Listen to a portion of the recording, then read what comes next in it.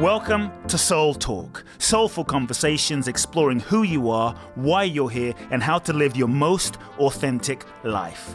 My name is Coop Blackson, nationally best-selling author of You Are the One, transformational teacher, and your host. I invite you to subscribe to the Soul Talk podcast for weekly inspiration from me, where I will share with you some powerful ideas, thoughts, and practical life wisdom to help you live life more fully, freeing yourself from your past, reclaiming your power, and living your true life's purpose. You can also go to www.coopblackson.com, enter your name and email to download my free 2-part video training series and learn the ultimate secrets to happiness and fulfillment. Let's get started with Soul Talk. Welcome back, folks. Welcome to a very special episode of the Soul Talk podcast. I've been looking forward to this one. I get to introduce you to a very special guest, someone who I've known on and off for many years. We've spoken at some of the same conferences, and I've also heard just amazing things about him from friends and people I know. So you're in for a real treat. He is a 6th generation shaman and the author of the bestseller Spirit Hacking: Shamanic Keys to Reclaim Your Personal Power, Transform Yourself, and Light Up the World. So I hope you're ready for an amazing episode. Take great notes. Let's jump in. Welcome to Soul Talk, Shaman Durek. Thank you. It's a pleasure to be here, Kut. You know how much I honor you and respect you and just appreciate everything that you do in this world. And it's nice to be on this planet with you and to be here. And thank you for inviting me. Appreciate you, brother. Appreciate you. You know, I would love to, there's a lot I want to ask you because my understanding, you have quite an interesting life. You've had quite an interesting existence in this incarnation. And so I want to delve into that and just share some of your wisdom with folks. I also would love to begin at the beginning and get a sense of like, how did you become a shaman? How does that happen? That's not a traditional path. Like, yeah, I want to study engineering. Oh yeah, I like to study shamanism. I mean, maybe the day will come, but tell me a bit about that process. Well, shamanism and African spirituality has existed in my family for many, many, many centuries, all the way going back to my family when they first arrived from Africa to Nolans to me. And so the gifts that I had imbued upon me since I was a kid demonstrated to my family that I was the next in line shaman, that I had the gifts. And the way that we actually interpret shamanism is basing on certain aspects of the ancestors showing up, presenting themselves to me as a little kid, certain wisdoms and information that I had as a kid that shows that I am in the family carrying on this lineage. And what was very fascinating about the whole thing was that my family at that time was very split between the shamanic side of my family, which was still honoring our African roots and our traditions and Yoruban culture. And then the understanding of my family in the religious side that had kind of walked away from that and went into Seventh-day Adventists. And so so it was a big split, and it was really challenging because one side of my family was saying, well, you know, he should carry this on because the teachings and the understandings are still within our family and that needs to be brought forth. But one of the other side of the family saying, well, you know, we're in a modern living now. You know, we have to kind of adapt to what's happening on the planet, and where is there a role for him to play that role in our family, where it was a role for my great-great-grandmother and for, you know, my other family members, but it wasn't a role that was now existing, but I still had the gifts and the abilities. And so the way I was Shaman Durek was because of a shaman that came from Peru and also a shaman in Native American culture called me Shaman Durek. But in truth, in African culture, you're known as a Babalawo. And so what I always took from being a child was that I was this, you know, future Babalawo in my family. And then I was told I was a shaman by other shamans. And then they just told me, you know, just call yourself Shaman Durek. And that's kind of how Shaman Durek came about. But in my tradition in African culture, it's Babalawo. And it's the consciousness of the African wisdom and the teachings that the spirits bring to you. Because a lot of times people think a shaman comes from just a tribe, where in fact, shamans are born all over the world and not always come from a tribe. It's the spirits that choose the shaman. And then the family recognizes the certain patterns. And then they actually say to the child, you have these gifts and you have these abilities. It's your choice to follow this path, or you can decide to do what you want. And that's kind of how my father kind of put it. At first, he was very against it. And then he kind of came back and realized that my powers were getting stronger and stronger. And there needed to be some form of lesson and teachings, or I would, because what happens is when you're chosen a shaman and you don't use your gifts, you become crazy. So I have family members who have actually gone crazy. Interesting. Because they don't use their abilities. And I've noticed that a lot in a lot of traditional cultures, that if they don't use the gifts that are viewed on them to serve community, serve the people, and sharing these wisdoms and these knowledges, then they end up going crazy. And it's very interesting. And I started noticing at a very young age, I started going into a lot of problems. Like I started becoming very dyslexic. People started thinking I had autism. I was going into manic depressive, bipolar, like all kinds of different things that doctors were saying about me.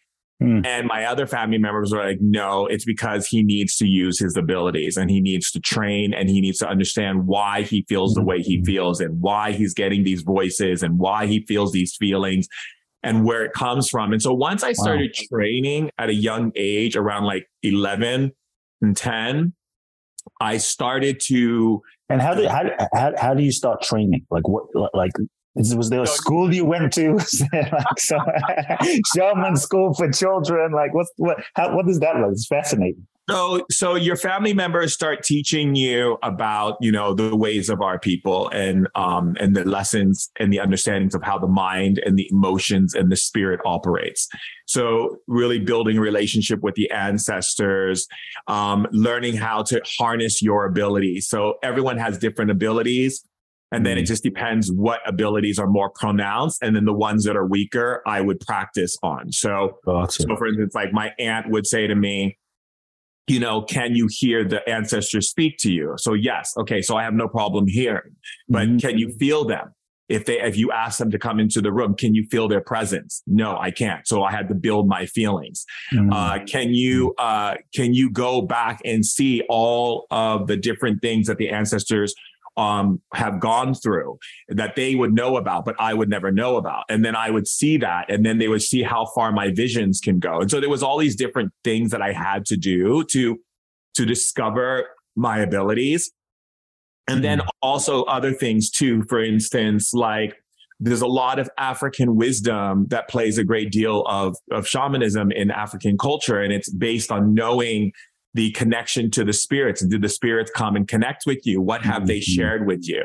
And what have they shared with you? And then they would give me the understanding of what that meant. And so I would start to practice in those ways. And I'd start to practice understanding energies. And I'm a spirit shaman. So there's different types of shamans. A lot of people don't know that. So there's earth shamans that deal with plants and medicines that the earth produces.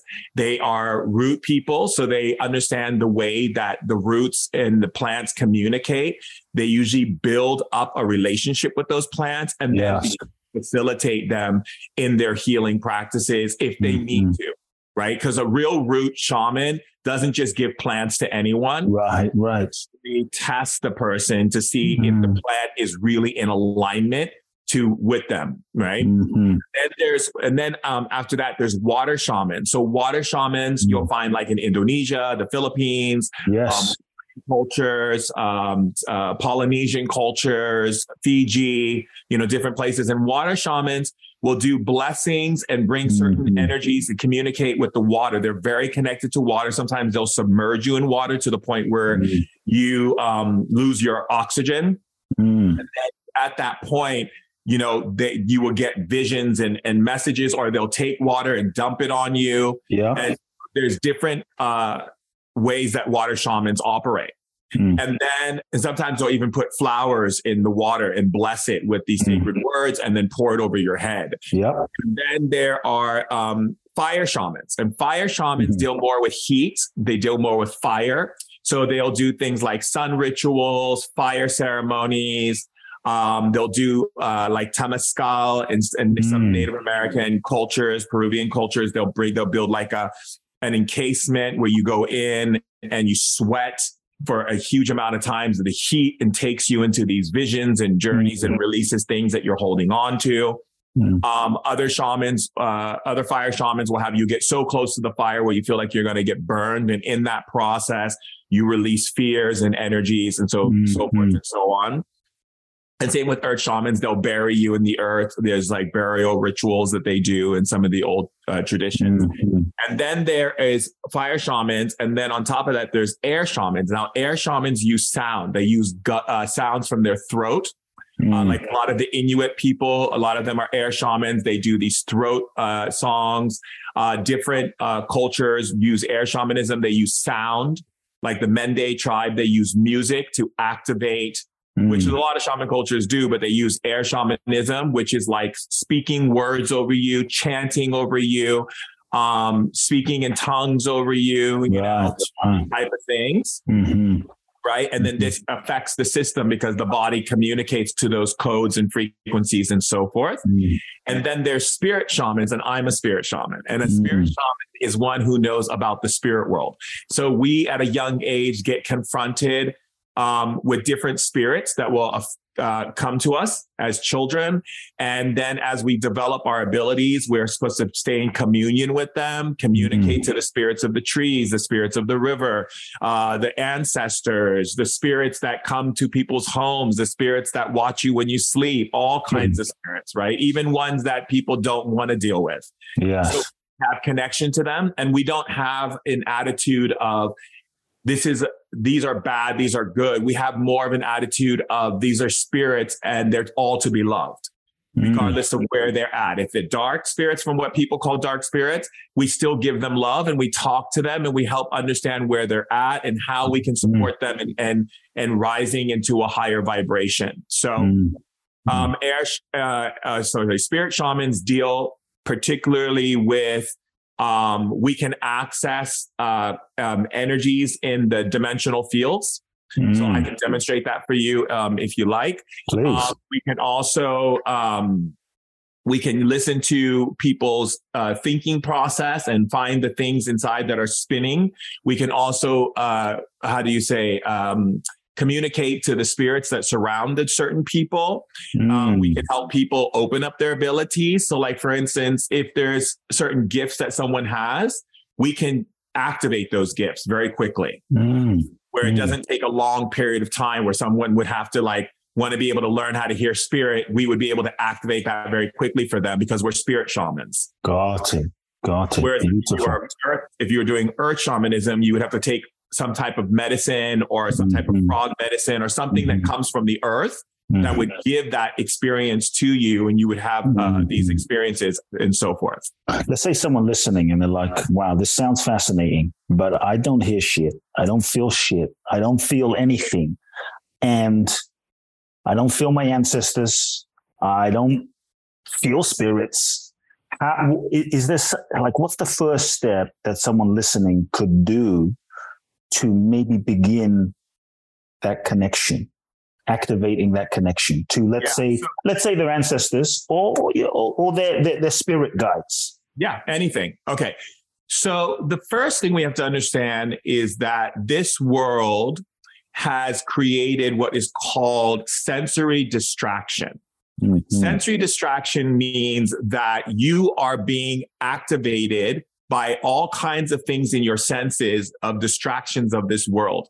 It could be your cell phone or people in your environment or your problems or expectations or obligations. And so you direct your mind to all of those different things that are coming up in your thinking and your emotions, in your environment and what's in front of you, right? So the reason why people don't sense or feel spirits or any of these things, because one, they don't know what it feels like. So they don't know what they're sensing. because they haven't been taught to fine tune their sensory apparatus in their system to be able to hone in on those frequencies. So so one of the things that I teach a lot of my young students who are training in shamanism, and a lot of the adults that I spend time helping remember, is really creating a word that allows you to hone in very quickly. So one of the things that, and we can show you right now, if you actually put your hand out right now, Kut, in front of you, okay, and then say this word. Say, I want you to acknowledge. I want you to acknowledge the energy that your hand is creating. The energy that my hand is creating. No, not my. And you see how you use my? You use my because you're programmed to believe that you are this being and it's you. But the thing is that your coding to your system is a you and it's a your. Because the way that you were programmed growing up was no one ever said to you, my this, my that. They said, you are this and you are that. And so a lot of people will use statements like, I am this and I am that. That only contains the reality of your reflection into the world of what you think you're supposed to be and what you want people to see. The you is the core of your multidimensional expression. So it means your mind, your emotions, your body, and your spirit will all pay attention at one time. But if you say I am, the only part that's paying attention is your projected reality. So let's do it again. Say, I want you. I want you to acknowledge. To acknowledge. The energy your hand is creating. The energy your hand is creating. And then tell me what you feel. Is it heavy? Is it light? Is it tingling? Like what's it? Yeah, there's definitely a subtle sensation in the hand. Right. Now you're going to say, I want you to acknowledge. I want you to acknowledge. You using your power. You using your power. To increase what you felt. To increase what you felt. Into an energy ball. Into an energy ball. Now what's happening? Well, I feel a bit more tingling. Feels a bit heavier.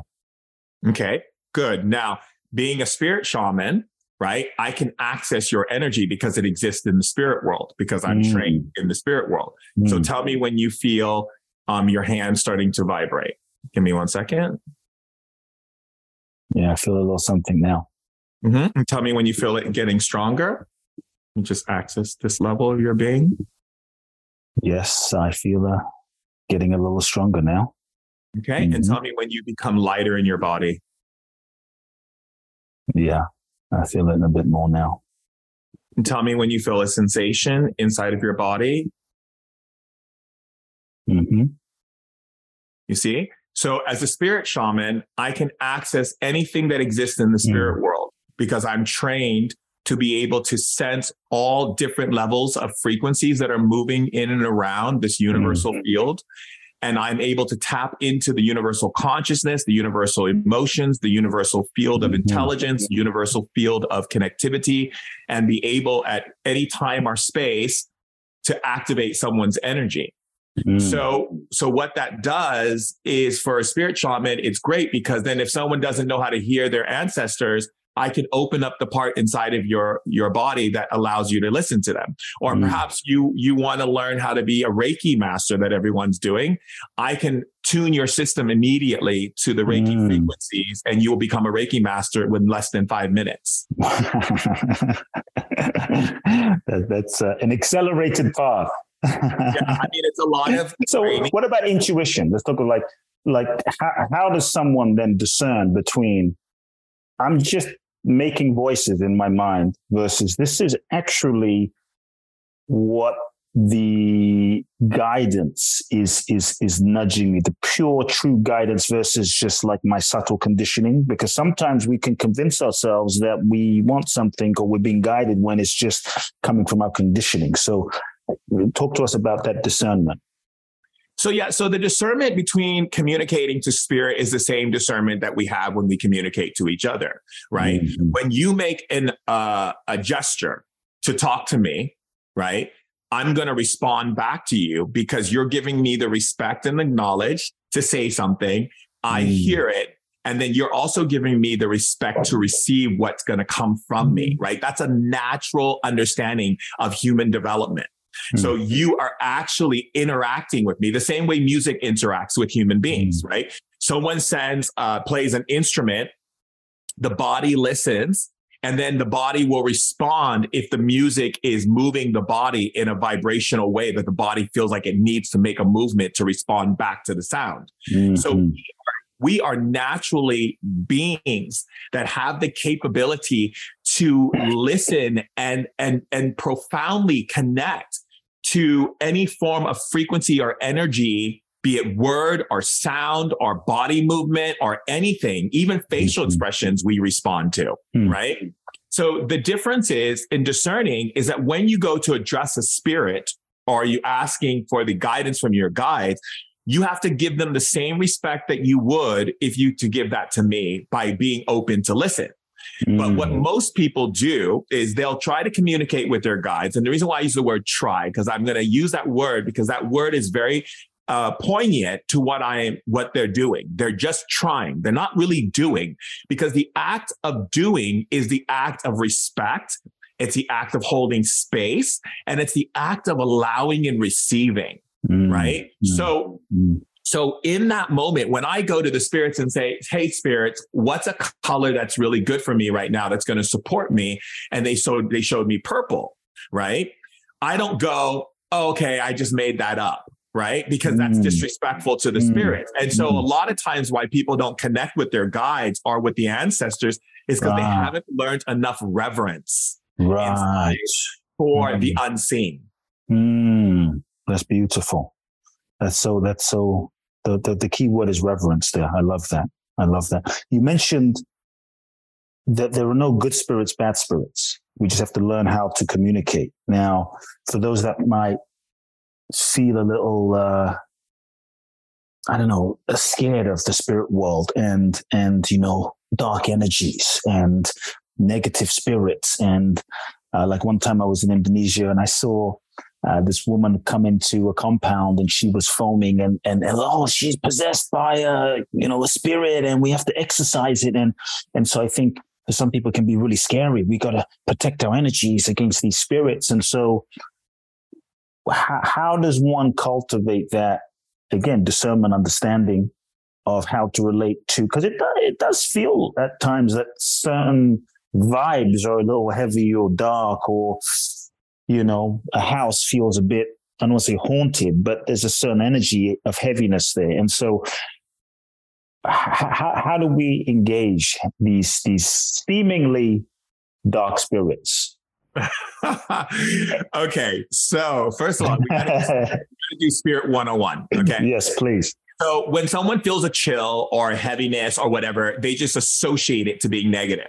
Because human beings have associated every form of something that's good to something that's very light and fluffy and airy and whatnot. It doesn't necessarily mean that it's evil because it's heavy or it has that kind of vibe in a haunted house or whatever. That's your own interpretation based on the movies, television shows, and things that you've been, given and programmed with. And a lot of people don't understand the spirit world, so they just are afraid of the unknown altogether. Right. So when as shamans, it is our responsibility to help people to understand how the spirit world operates. Okay. Every spirit that is operating out of ill intention is operating out of ill intention only because it once had a body and it experienced ill intention and became that ill intention. So let me give you an example. Let's say, for instance, I'm a human being, okay, and I think down on myself. Okay, well, what human beings don't understand is there's this wonderful thing called free will, which I love, but also can be a smack in the face, as to say, because humans don't quite understand how free will activates in our world. So think of it like this. If I'm thinking bad about myself, there has to be a spirit to support that. Now, if I'm thinking good about myself, then there's a spirit that supports that. So if I'm a person, if the woman is coming in foaming at the mouth, when I used to do exorcisms, and I studied exorcisms for years, one of the things, I was working with this priest in Italy, and we were doing these exorcisms, and he said to me, I don't understand, why these demons are doing these things. And I said, it's very fascinating. But what spirit tells me is that this spirit is serving this woman because this woman has not been honest with her truth of what she desires in life, or who she really is, or, what would make her truly happy. And so she's called in this spirit to, one, get attention from the people around her by the spirit possessing her, because that's what possession is, right?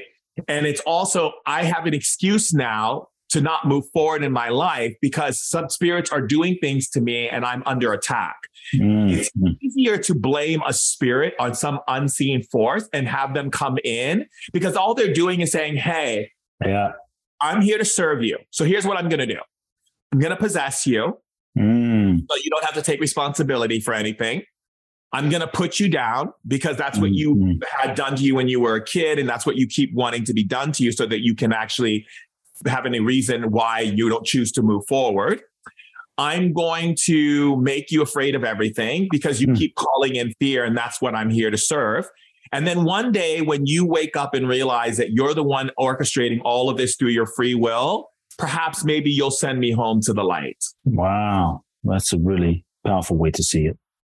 Right. And so in that case, whenever there's something that shows up, the first thing I ask is, okay, how can I serve you? What's going on? Why are you trying to scare me? Do you need my light in order to survive in your realm? Because a lot of the beings who turn away from the light, they go into the underworld, and the underworld, you still need light in order to exist. So they need to get your light, but they need your light distorted through your own free will of fear, lack, limitation, anger, rage, what embarrassment, whatever it is, shame, guilt, whatever it is that makes you tarnish your pure light of love. They have to have that so they can survive until they go into the light fully and become what they really are, which is these beautiful beings of light, right? So a lot of times when I was a kid, in my training of understanding these dark energies, the spirits would and my ancestors would have me go into what is called descent. And descent means go to the underworld.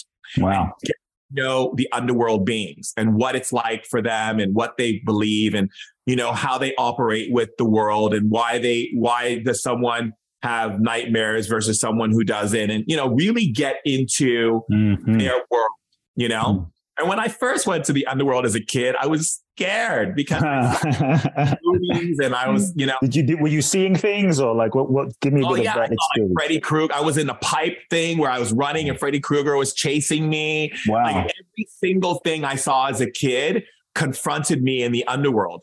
And so my first test was to remove the illusion that I've created for them to scare me. So it was this awareness of, wait a second, I put the costume on you to scare me so you can feed off my energy so you can survive. So the moment I got past that test, then my family members were like, okay, now you're going to be visited by spirits. And so all my childhood, I would have this woman lay in my bed and my bed would go down on one side and she would say weird things to me. I would have spirits come in my room, close the door, open the door, do all kinds of things to bring up these fears. And then one of my trainings that my aunt put me through was to sit in a very dark room and think about everything I'm afraid of and have it confront me in that darkness. And so I did.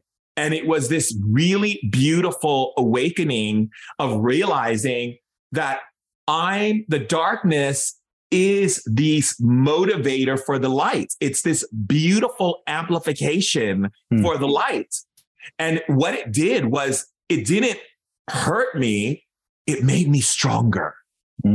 It gave me a different way of looking at the stars in the sky, realizing that stars are shining in the darkness. That we have the darkness and the light on our planet for a reason. There's something so powerful and so majestic about the dark that once you go in it, you actually see the truth of your light and what your light is doing. Is it bright? Is it big? Is it vibrant? Or is it small and dim like a little candle?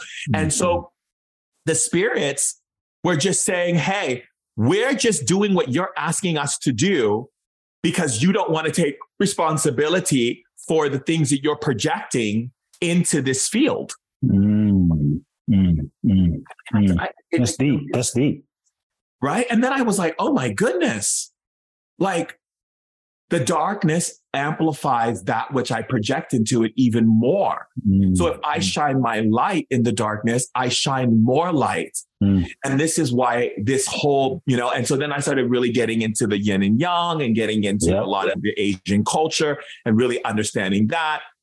Really started getting into Carl Jung, understanding the philosophies of, the shadow and the dark and what it means to go into that space and what it's not about hating it or disliking it. It's about embracing it.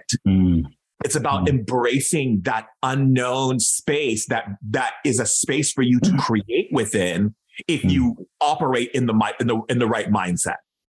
How does someone deal with talking about dark spirits? Addiction. If someone's dealing with a sort of addictive energy, whether it's cocaine or whether it's food or whatever the addiction is, and they think like, Shaman Durek, this thing is bigger than me. I just like they tell you, I really want to break through this, but I just don't feel I can. How does, because sometimes that energy of addiction feels like a spirit, that something has me. And so what to do? Like, how does someone navigate that? Talk to us about addiction. Absolutely. So I've worked with a lot of people, from drug addicts to cocaine addicts to heroin addicts to you name it. And even in my own life, I've had my own experiences with addiction. And what I can say in what I learned in myself first, and then what I was able to adapt to other people, was that addiction in the mental aspect and the emotional aspect is a way of reclaiming power. So what happens is people feel that the world, the obligations, the circumstances, the expectations, what is being asked of them as a human being. Because in truth, if we really look at our world, right? If we were to live a really amazing life on planet Earth, the system would have been set up for us to enjoy more of our lives, to have less stress, to not be so concerned about paying the bills or dealing with the very basics of human adaptation and development and evolution. Those things should be already taken care of for us. Food, shelter, an ability to thrive should be the number one thing, right? And then with the rest should be just us exploring and experimenting to be able to grow and evolve our species. But unfortunately, this planet is built under a hierarchy system. And so therefore that hierarchy does come with pressure, and it does come with society pressure. It comes with individual pressure, and it comes with family and friends related pressure. And so for people, they feel bombarded and they don't even realize that they're highly empathic beings. Most people who have addictive behavior are what I call acute empaths.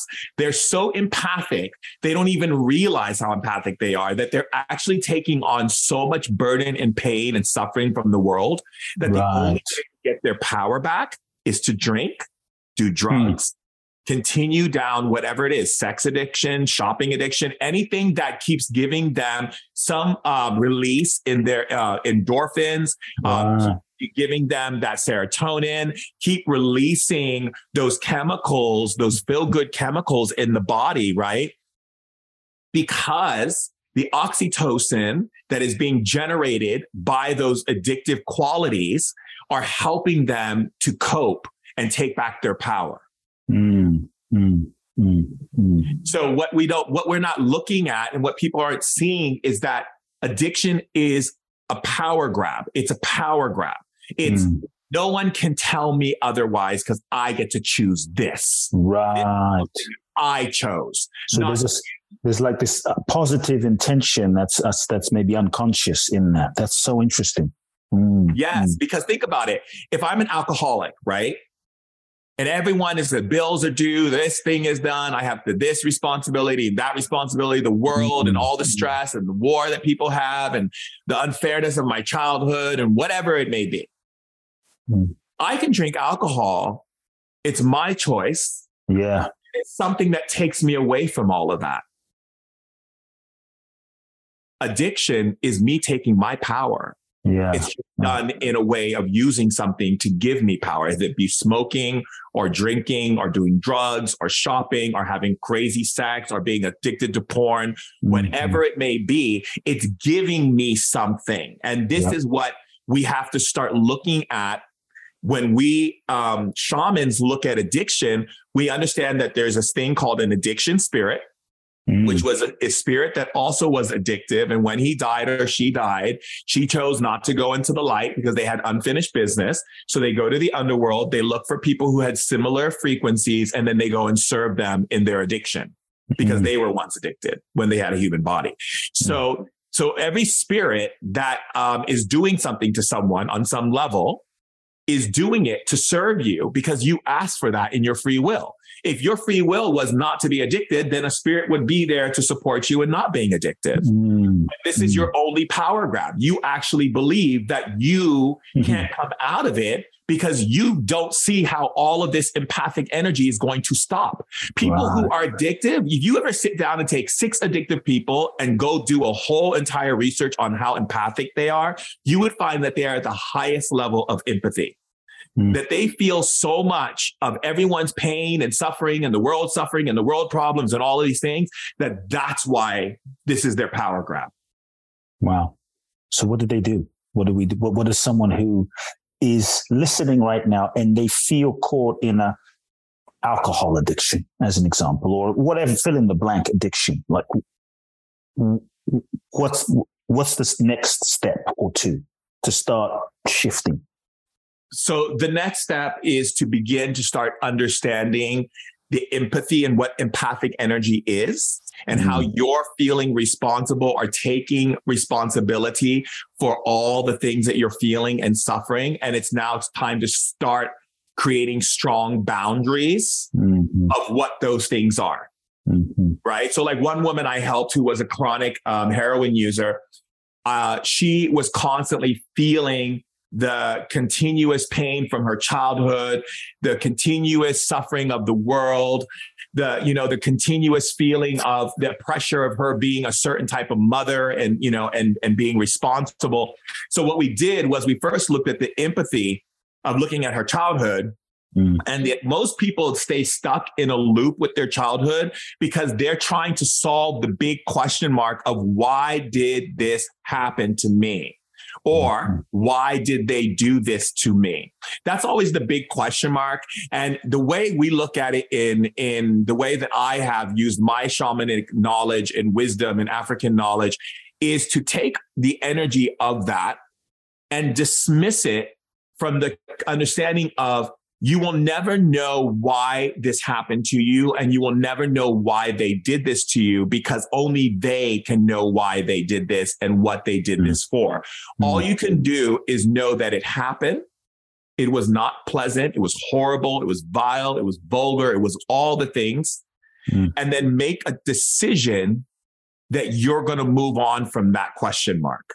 The act of wanting to solve the riddle is the act of the wheel of suffering. It is the continuation of perpetuating the pain within your system. Because you have to remember, and a lot of people don't remember this, but you are what we call a multidimensional being, and you have what are called quantum capabilities within your consciousness. That means that you could be sitting in front of an ocean and looking at the waves, but thinking about something that horribly happened to you in the past. Your cells, your body, and your emotions does not know the difference of time. So it operates in it's happening again. Right. So as we're thinking about that, focusing on that, we're actually there. 100%. Your body is not there, but your spirit is, your mind is, and your emotions is. And so those are the 3 guardians that need to be in that situation for you actually to be there. This is why people stay in just when someone comes to me and says, Shaman Durek, do you see me getting in a better relationship?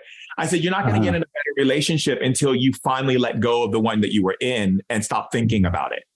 Because the moment you stop thinking about it, you're telling your spirit, your mind, and your emotions to get out of that frequency and to go into a new frequency. That means that you're not perpetuating, because we live in a cosmic quantum universe. Everything in the past becomes your next tomorrow, your next month, your next week. So what people don't understand is that whatever I say and think right now will affect me in a week from now, in a month from now, and 4 days from now. So the past always becomes our future. It's never the opposite. Where a lot of times where people would think about their future, if they're thinking about their future with fear, that becomes the past, and then the very thing becomes self-fulfilling prophecy. Self-fulfilling prophecy. Yes. Self-fulfilling prophecy. And that's because human beings don't understand how energy moves and how time moves. Time is created to create a functioning mathematical process for us to be able to carry out the things that we need to do, such as hunt and gather and weave and sew, and be able to function with this, with this circadian rhythms, right?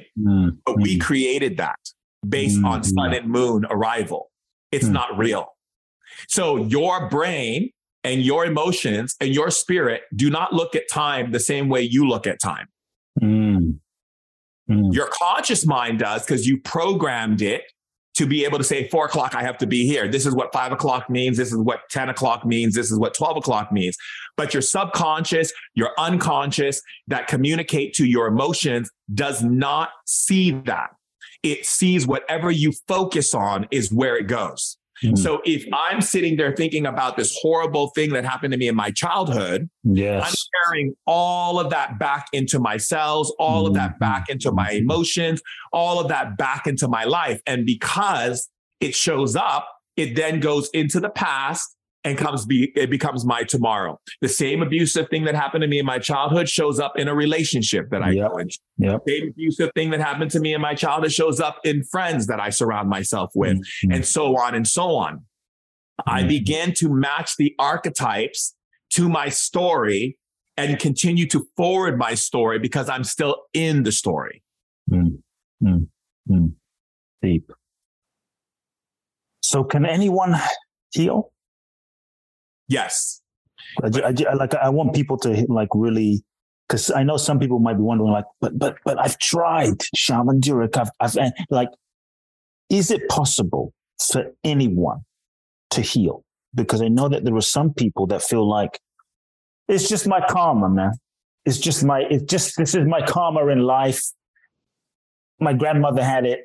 My great grandmother had it, and I have it. Or let's take a physical ailment for a moment, cancer or, diabetes, or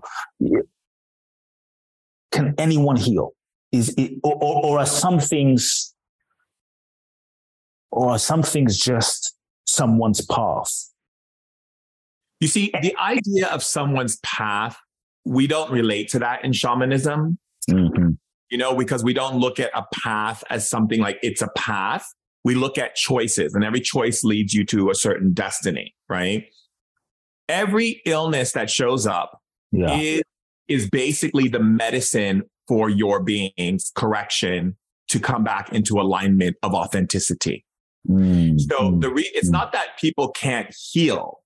It's that people don't usually want to heal because they don't want to come into true authenticity with themselves. Okay, hold up, brother. Hold up. So, so are you saying that when someone has a disease, something in them is out of alignment?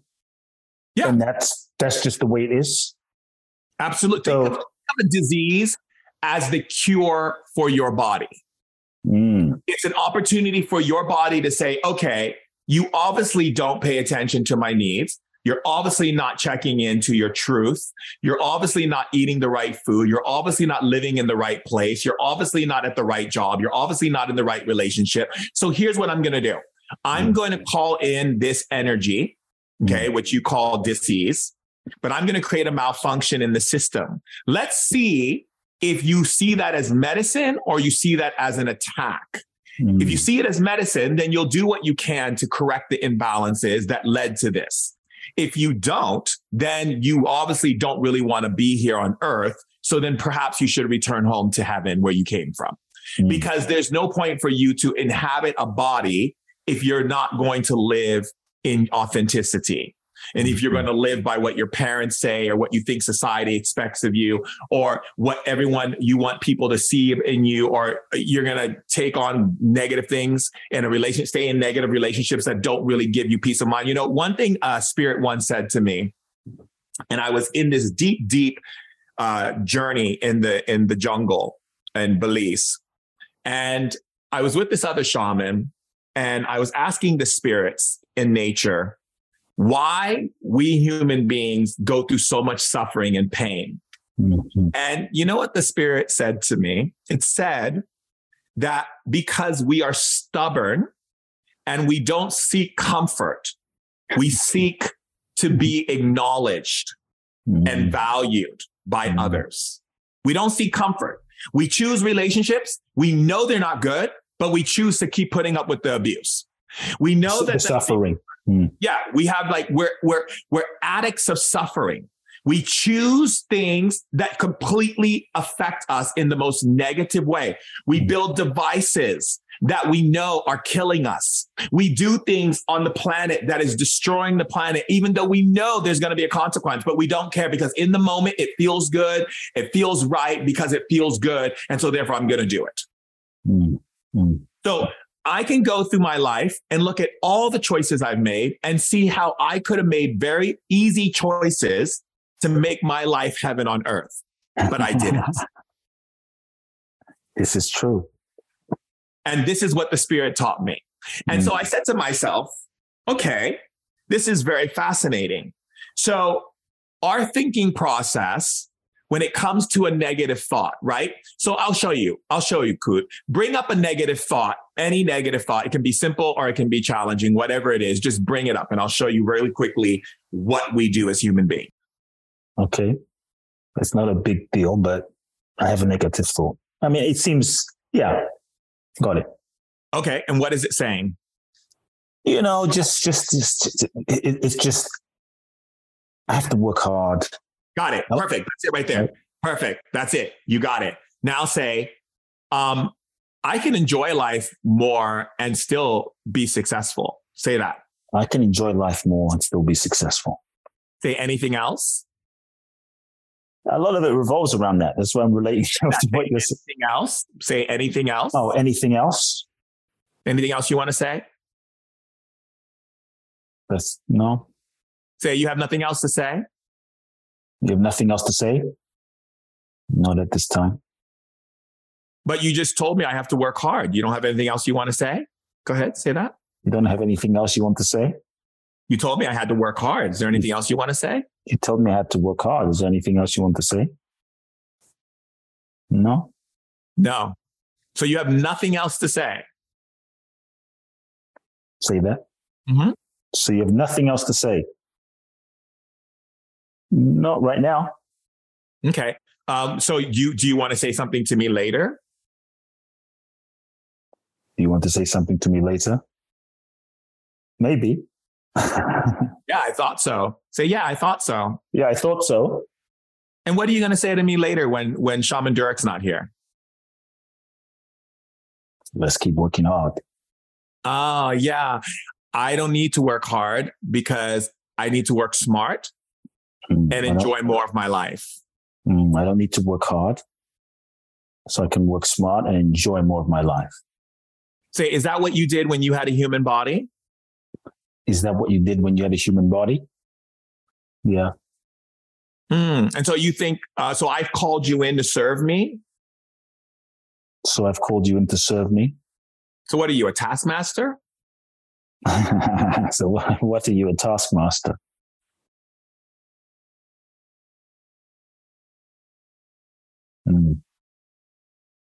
So you're basically here to enslave me because you were enslaved.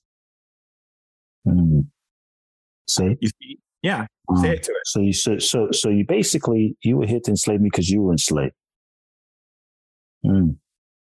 So when I come out of this, then you get to go to the light. So when I come out of this, you get to go to the light. If I transcend this into the light. I transcend this into the light. Which means higher consciousness. Which means higher consciousness. Now watch this. Say spirit. Spirit. So you're not talking to the being now. You're talking directly to your source consciousness. Say spirit. Spirit. Bring the wisdom into my being. Bring the wisdom into my being. Of this truth. Of this truth. Now say, I want you to acknowledge. I want you to acknowledge. If working hard is the truth. If working hard is the truth. And what was the answer you got? It's not the truth. Right. Say, I want you to acknowledge. I want you to acknowledge. What fear you're holding on to. What fear you're holding on to. That called in this spirit to enslave you. That called in the spirit to enslave you. And what did they reveal to you? Yeah, it comes to working hard means acknowledgement. Working hard means validation. Working hard means worth, right? Right. Right. Now say, body. Body. How do you feel about working hard? How do you feel about working hard? Show me now how it feels. Show me now how it feels.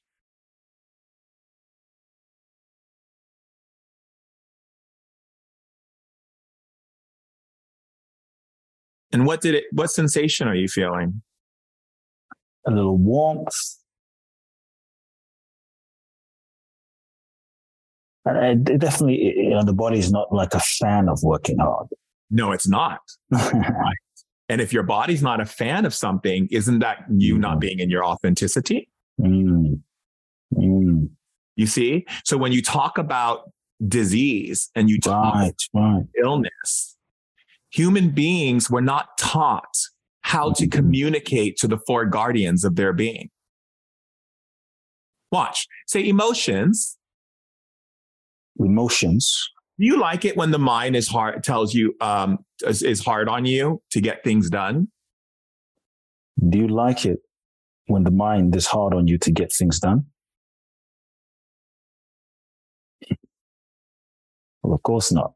Absolutely not. So that's also, your emotions is expressing to you, I don't like this abuse.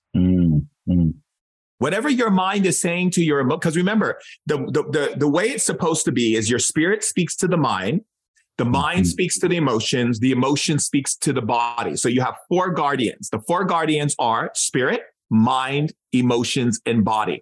When the spirit speaks to the mind, it gives it correct wisdom. So then the mind makes choices that are in alignment to your authenticity. But most people don't listen to their spirit. They listen to their ego. Yes. And the ego's job is to give you a feeling of security and safety and whatever it is you told the ego to do. Because remember, the ego follows whatever you tell it to. Think of it, your personal assistant, that whatever you say the world, if you say the world is a horrible place, the ego will give you pure examples of why it's horrible so you can be right. The ego's job is only to make you right. Right? So that's what people listen to. They listen to the part of them that wants to be right. And that's why they don't change. So that's where we come into what we call spiritual devotion. I won't call it spiritual work because the word work entitles slavery. It's spiritual devotion. It's devoting yourself to learning and understanding you, not from a place of I have to fix this, but from a place of I get to embrace this. So anyone can heal if they truly want to. Yeah. I mean, I was in a wheelchair and doctors told me I was never going to walk again. And I'm walking. Yeah. What was the shift that happened that enabled you to walk? Well, tell me a bit about that experience and process. When I died in my late 20s, going into my 30s. I suffocated to death. My kidneys had failed, and I went into 10.6 potassium overload, which is bigger than what they give you on death row when they inject you with potassium. Wow. And I went into cardiac arrest and died in the hospital. And when I came back, they had induced me into a coma because they couldn't keep me alive. And then finally, it took time for my body to adjust to stay alive, and they were able to resuscitate me. I couldn't use my hands. I couldn't speak. I couldn't walk. I was in a wheelchair. I had brain damage. I couldn't use my extremities. And, it was quite an experience for me. My whole life turned upside down because in that moment, I was always the type of person, I was very OCD. Everything had to be a certain place in my house. Everything had to be a certain way. My ethics for doing things was always very very army methodical. I was very much planted in that type of way of operating. And then when I was in the wheelchair, I had friends and family having to bathe me, which was very humbling, and also made me angry because I'm a very self-independent type person. So I'm a person who doesn't need people's help. And I always tell myself that, I don't need your help. I'm fine. People will say to me, what can I do to help you? I'm like, nothing. Just give more love to the world. Right? I'm laughing because I can relate. Right? Because we're like, what do we ask for? I'm an independent person. I don't want to owe you anything or be held into any kind of weird contracts with you. So I have this kind of I have to take care of myself. Right. And that gives me a sense of power. And it also gives me a sense of safety because then I know that I am doing it. And if I don't do it, then it's on me. Right. So what happened was it wasn't on me anymore. It was on me needing to be taken care of by other people. And it was me having people in my home, moving things and making food and doing things that I would not have them do because I like my things a certain way. And one day I remember I just started screaming on the top of my lungs because my OCD was coming apart because I couldn't fix all the things they were touching and put it back the way I wanted to because I was in a wheelchair and I couldn't have functioning with my hands were shaking like this all the time. So every time I went to grab something, it would fall out of my hands.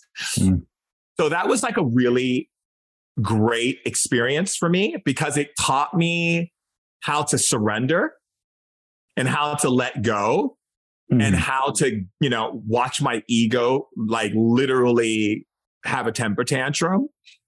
And I started, having temper tantrums internally and externally. And then finally, when the temper tantrums were done and I was done hitting my head against the wall and screaming and cursing out life and God and everything in between and every person who was around me, then I could hear Spirit. And Spirit said, are you done? We love you. Are you done? Your way has been, your free will that you've been using has been very destructive in your way of doing things because you have not been in full reverence and connection with what you are and who you are. And this will be a journey for you until you understand this. And I still am going through that, but on different levels. You understand? So again, it was this, wow, my agendas are not really thought out properly in the way that I have them because they're not in harmony with all of my being.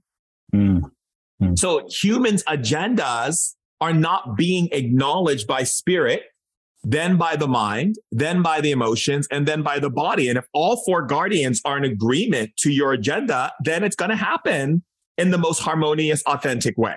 But if your agendas is actually causing some form of pain to your mind or to your emotions or to your body, then you're not in alignment and you're not in authenticity. And if you keep doing that, eventually the body has to create something to get your attention.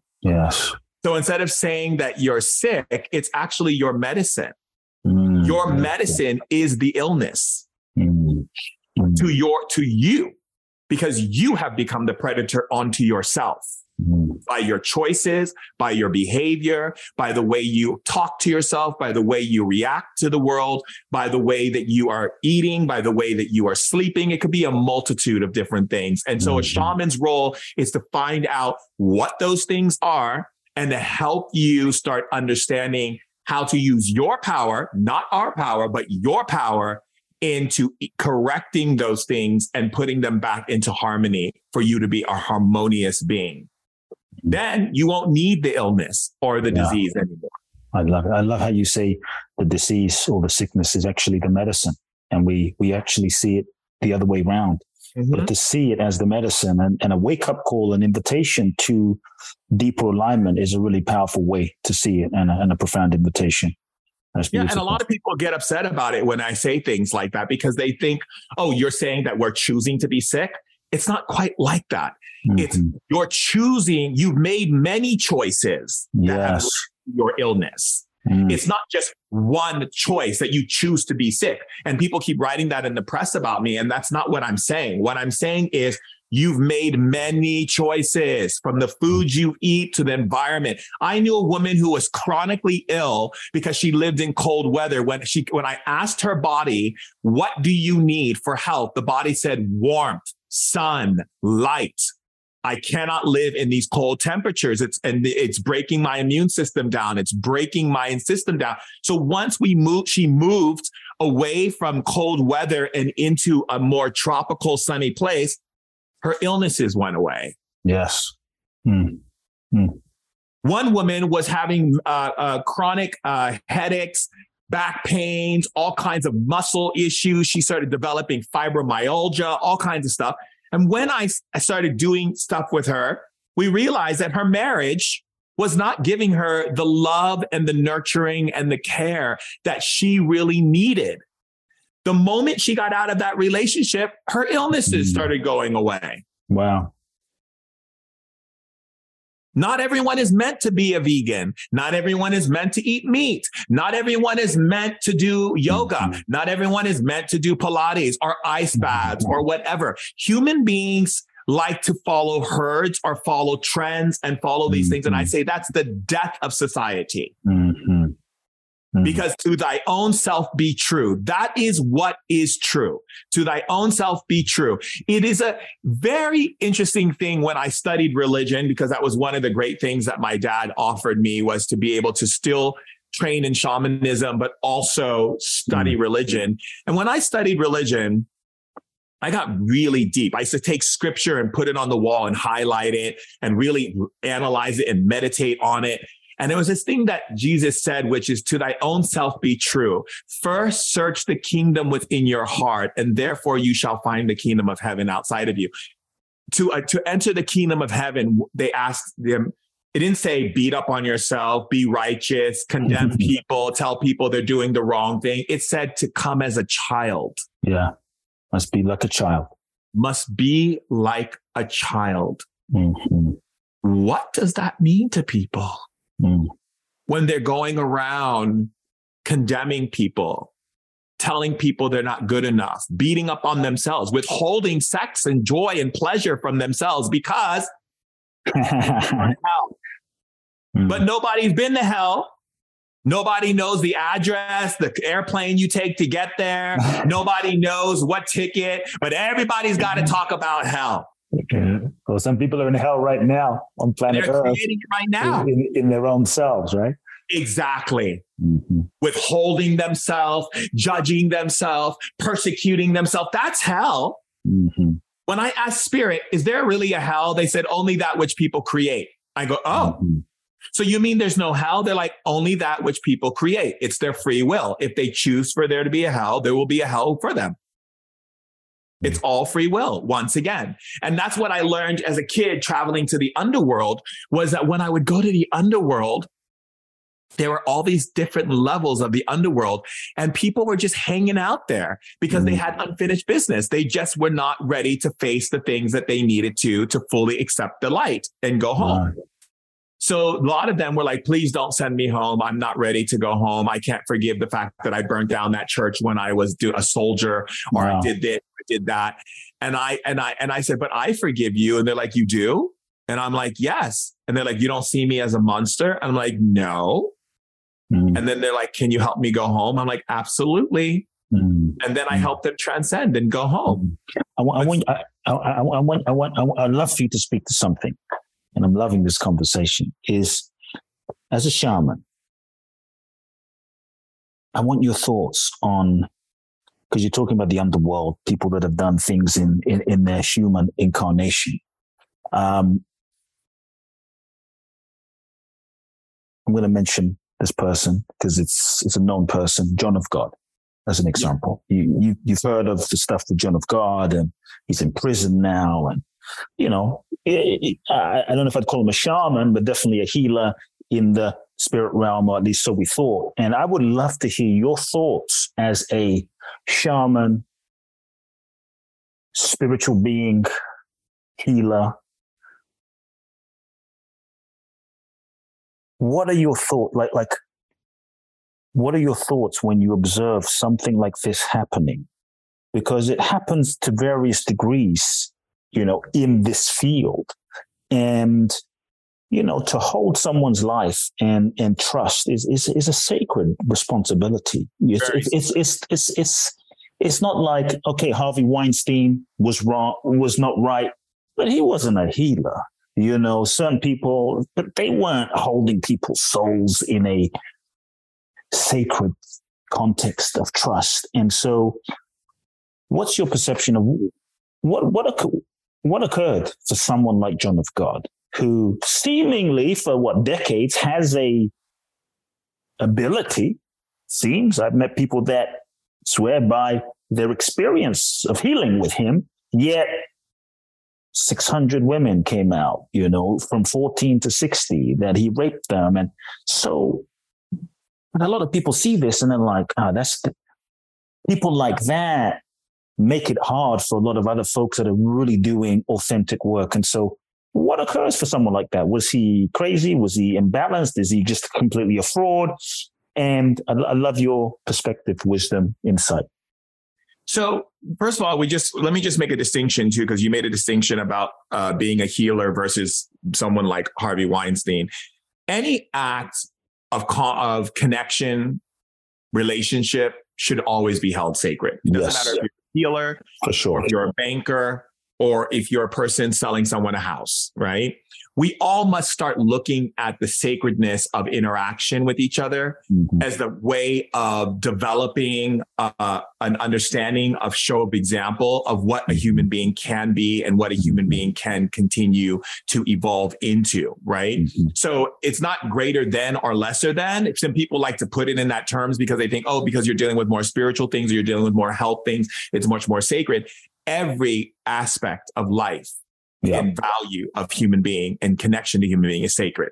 Now, going into John of God, and that's a funny thing you brought up, because when I was in Turkey, John of God wanted to connect with me when I was doing a lot of my service in Turkey, and do like a joint thing together, And when I asked the spirits, at the time, because everyone was like gaga goo goo over him. I have to use that word because I have to use a baby term, because that's how everyone was acting with their pacifiers in their mouth, all gaga goo.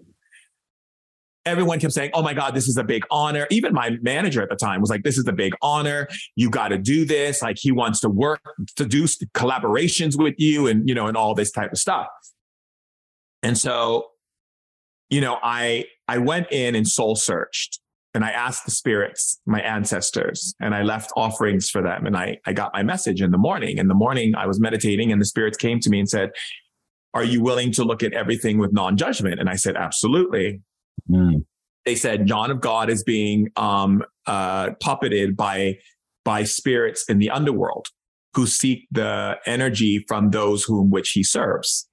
And that he doesn't even realize that he's doing it. He's unconscious and conscious of it at the same time. He's aware that he's doing it, but he's not aware that he's doing it. And he actually sees himself doing something good and feels that there's no boundaries as to what he can do, because the spirits are making him believe there are no boundaries. So when we say that he's aware of it and non-aware of it, it's because he's aware of it, but he's not really aware of it because the spirits are manipulating him to make him believe that there is no boundaries. It's okay. Right. Right. And they're puppeteering him. So though they can feed off of the people's energies to keep the underworld strong. Because remember, I told you the beings in the underworld need light, but they need it distorted. They need a human to use their free will in distorted behavior to draw in the light, but not through the light, but through the darkness. Right. So the moment you come out of love and the moment you come out of love for another human being, you are now able to feed the underworld beings.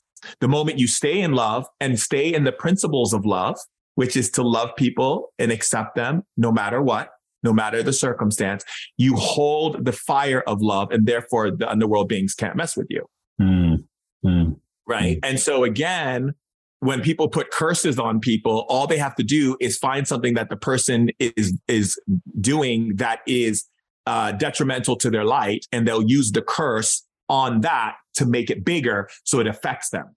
Right. That's all the curse is, right? You know, the spirits in the underworld say, well, this person constantly beats up on themselves. So the person putting the curse just does the spell on the thing that you are doing against yourself and just makes it bigger so that it affects your life in the most negative way. Right? But that's all curses are. So how do you deal with curses? You start learning how to increase that flame, that love flame. So John of God was operating in his intention to do good, but not realizing that his intention was to serve these spirits because he never used discernment. And see, that's the thing that I always say to people in channeling, when you channel spirits through your body, when you hear voices speaking to you, even when spirits talk to me, I teach my students all the time, you have to interrogate spirits. Yes. Loving interrogation. I call it loving interrogation. And spirits of the light love it when you do this. Spirit talks to me. The first thing I go is, how do you serve love?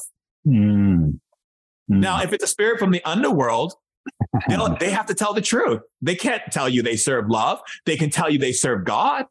So if you ask a spirit, do you serve God? And it's coming from the underworld, of course I do.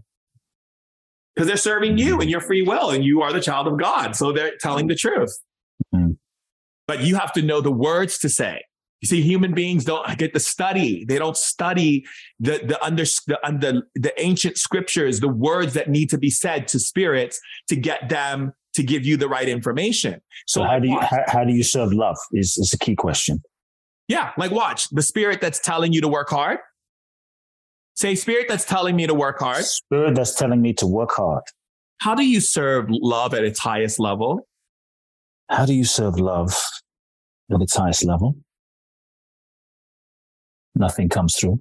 Of course, it's not going to answer. Why would it answer that question? Then you will know if it's then you will know where it's coming from. Once you know if a spirit's coming from the light or from the underworld, you want to help that underworld being go to the light so it can stop messing your energy because it's been serving your free will. So it's activating something in you that you are not wanting to shift or change or want to be stubborn about. This is what I meant when I said human beings create the suffering for the need to suffer so they can get what they want. Yes. Profound. And that is discernment. You have to interrogate all that you hear. Something comes and tells me something. All a spirit can do is suggest. That everyone is making fun of you. No one likes you. They think you're a fool. They think you're a loser. What are you going to do to teach them a lesson? The person's like, I'm going to go get a gun. And yes, go get a gun. That'll do it. Show them who's boss.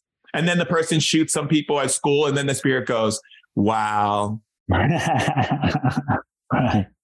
Now you're just like me. I did that when I had a human body too. You're dark. No one's going to ever love you. They're going to see you as evil. Why is the spirit doing that? Because the spirit's trying to support that person's insecurities and so forth. And it's free will to bring that spirit to the darkness. It's feeding off of it. It wants it to feed off of its light and then come join us.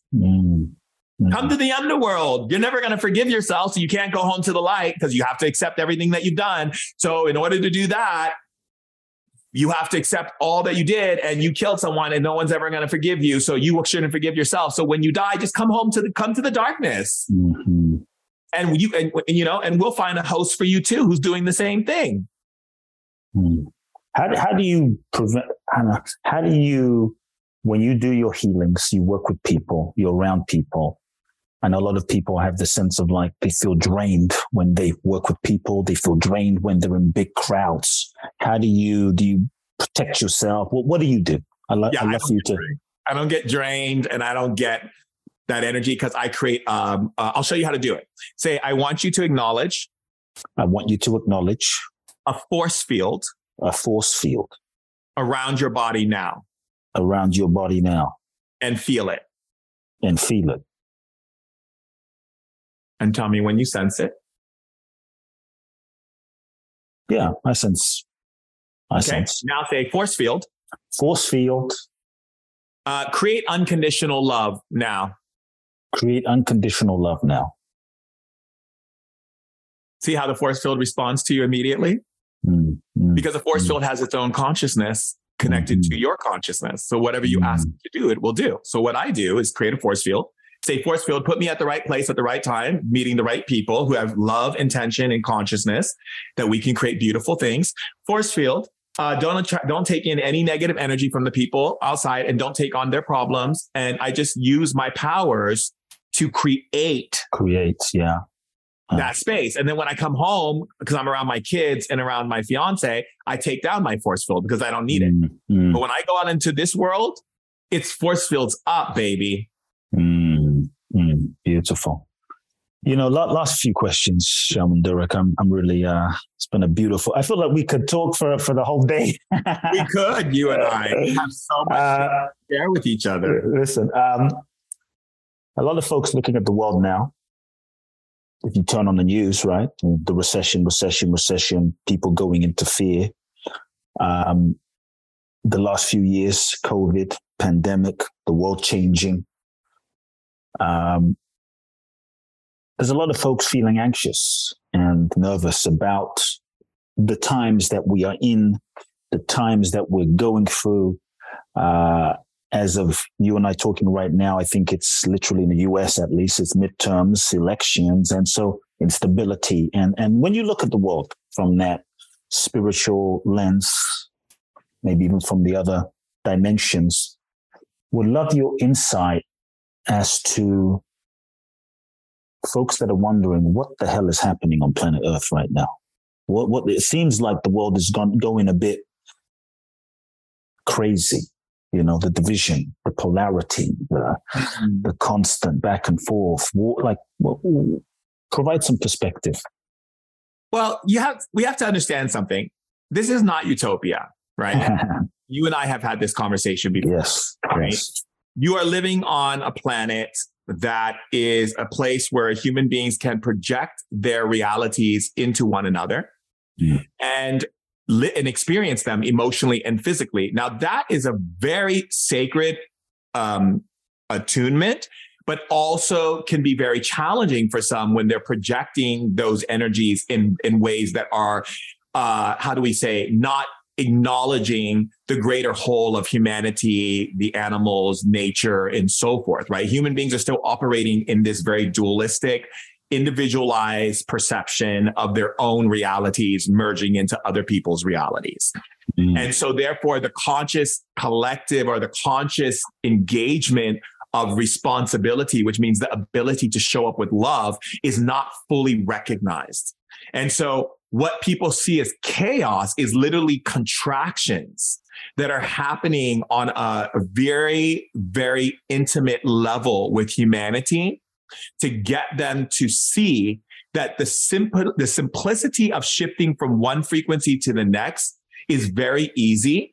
But the reason why they're making it not so is because they're still reacting to those who are projecting imbalance, incorrect, and agitating frequencies of destruction, lack, limitation, scarcity, fear, worry, doubt, shame, guilt, anger, hate, rage, racism, prejudice, you name it. Okay.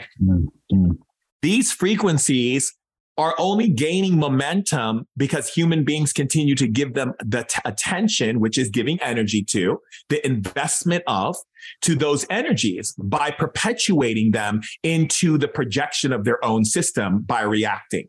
The core relationship that is taking place right now is so beautiful because it's giving us an opportunity to see what happens when we engage in those energies versus create new ones. The nuance is so simple, but the way it feels seems like it's not. It feels like this huge problems that we've created. In fact, the spirit energy knows exactly what we need to do to correct all imbalances. But in order to do so, we have to let go of the very projection that we are creating through our reaction. So let me give you an example of what that means. A person says, I'm so angry. I can't believe this person is running for president. Okay. Now, did it really have anything to do with the person running for president, or was it just because they were already angry and now they're just projecting it onto something that they can actually qualify and validate? Yes, amen. So isn't the very act of behavioral situations that are taking place on the planet showing up as an example of what's been going on internally within the people? Yeah.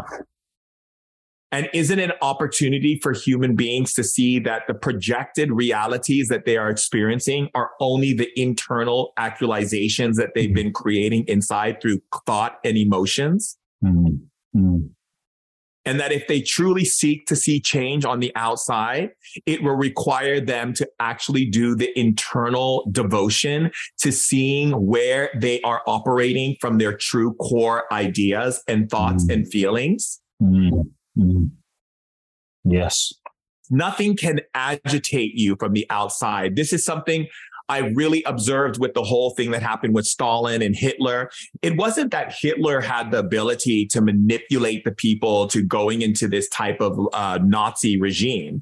It was that the people already had the anger and hate inside of them. And all he did was give it a voice and corral and put them into what we call a grouping of that same behavior and just amplify it into a force called might makes right? So it's the idea of using force to make something change, right? And that's what our system does all the time. It's like, you can't stop paying bills because then the IRS will come for you, right? So everything has a penalty attached to it to punish you or hurt you if you do something. So human beings have to understand that that's first created in our relationship with ourselves and our relationship with our creator. How does human beings ever think they're ever going to come out of slave consciousness and out of the relative behaviors of punishment versus reward if they continue to be afraid of their own creator?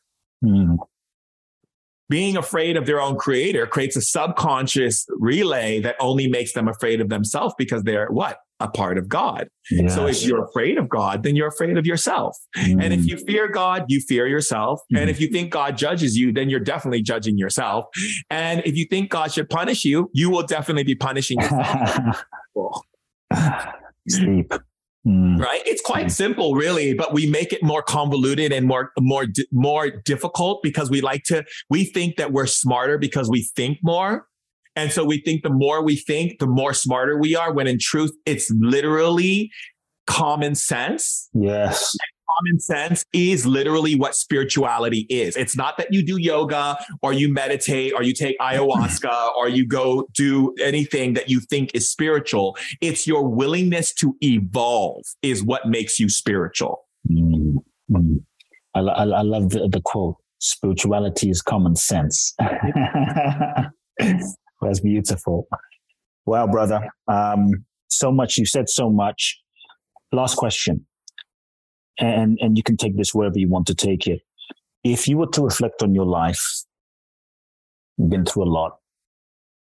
The three most important things that you've learned in your lifetime, this incarnation, that if you could, like these three wisdoms, if you were to pass these three wisdoms to the next generation? Like these 3 wisdoms I'm going to pass to my children, my grandchildren, that would evolve their consciousness the most. Like this is the 3 wisdoms I want to pass on. What are the 3 wisdoms, 3 lessons, 3 learnings you'd love to pass on to the next generation? I would say the first wisdom is to not be so concerned what people think, and realize that everyone who judges you is only showing you where they are in their evolution of thought. It has nothing to do with you.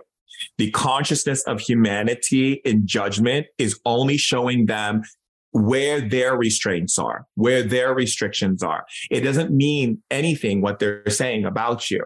And so I would definitely pass that on as a wisdom, because I think the greatest calamities that we suffer on planet Earth is what we feel people will think about us, how we see people will see us, and what we want to appease within people in order to be validated. And all of those things create levels of discord within our system. The second value that I would bring to that wisdom would be for people to always be playful and funny and not take things so seriously, and to find the playfulness in all experiences. It doesn't matter what it is. If you miss your airplane flight, be like, oh, I missed my flight. Well, that's a wonderful thing. Always, going into making drama out of nothing. It is to truly be playful, be a child, be open, be free, be willing to hear anything, experience anything, taste anything, try something, and then decide if you like it or not, instead of just deciding based on what you think society would accept, or what your parents would accept, or what you have built inside of yourself as your own prejudgments of what you will and will not do based on how you think people would see you or value you. But you being able to say, like, this is my life on earth, and I want to experience something. Like, I remember when I was young, I always wanted to experience what it was like to kiss a guy, because it was told it was wrong and you can't do this thing. Guys shouldn't kiss and guys shouldn't cuddle.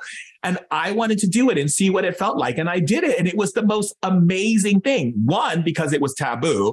And 2, because it was a new experience outside of my brain. My mind was like, no, this is wrong. You can't do this, because it was conditioned. I wanted to break the condition and see what would happen to me. What would happen if I stepped up to this wall of screaming inside and did something completely off field than what it would be? And when I did, all of these walls came down. And this whole new vision opened up inside me. New powers came through me. New feelings arose in me. It was like a barrier. And so I would tell someone to look at the barriers that they create and ask themselves, why is it there? And if I decide, why can't I be a rebel to that barrier? And what will happen?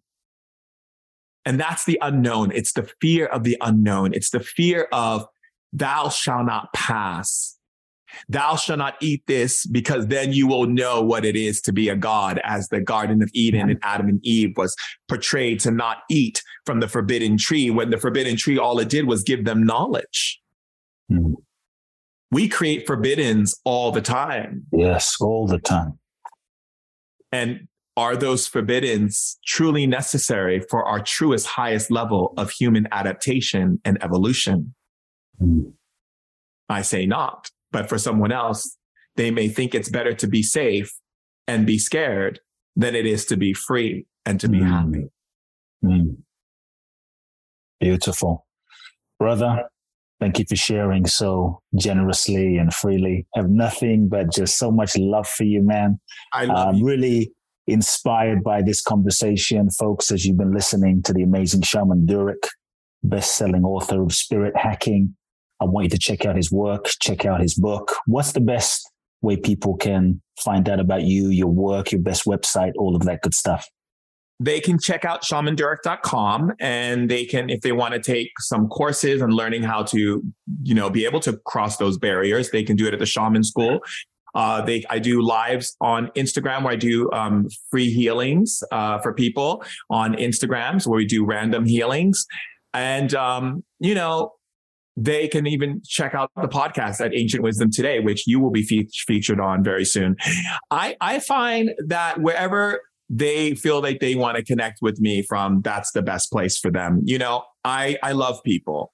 I will always love people, no matter what they say, no matter what they do.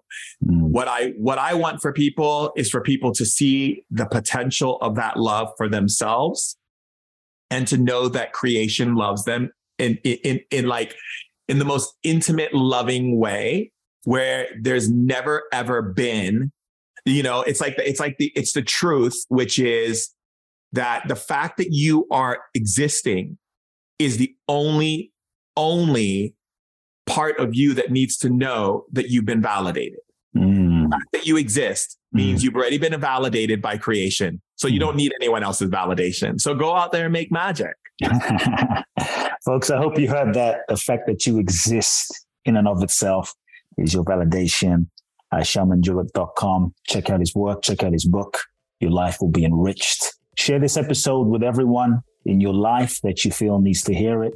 I'm sure they'll be inspired. I'll see you next week. Love now. Shaman Durek, brother. Big hug from afar. I'll hold you in my heart. Been an amazing episode full of wisdom and inspiration.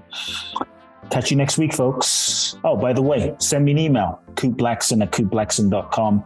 I want to hear your key takeaways from today's amazing episode. Catch you next week. Love now. If you've enjoyed this episode of Soul Talk, please do share the podcast with all of your friends. Let everyone know and make sure you download Soul Talk today. I'm looking forward to next week where I'll get to share more inspiration with you. Meanwhile, follow me on Facebook, Instagram, or social media. You can find out more about my work at www.coopblackson.com. If you feel ready to take your life to the next level, join me at my exclusive event in Bali, www.boundlessblissbali.com, where you can find out more and apply. Also, make sure to remember to download my free 2-part video training series and learn the ultimate secrets to happiness and fulfillment at coopblackson.com. Sending you all big hugs and love now.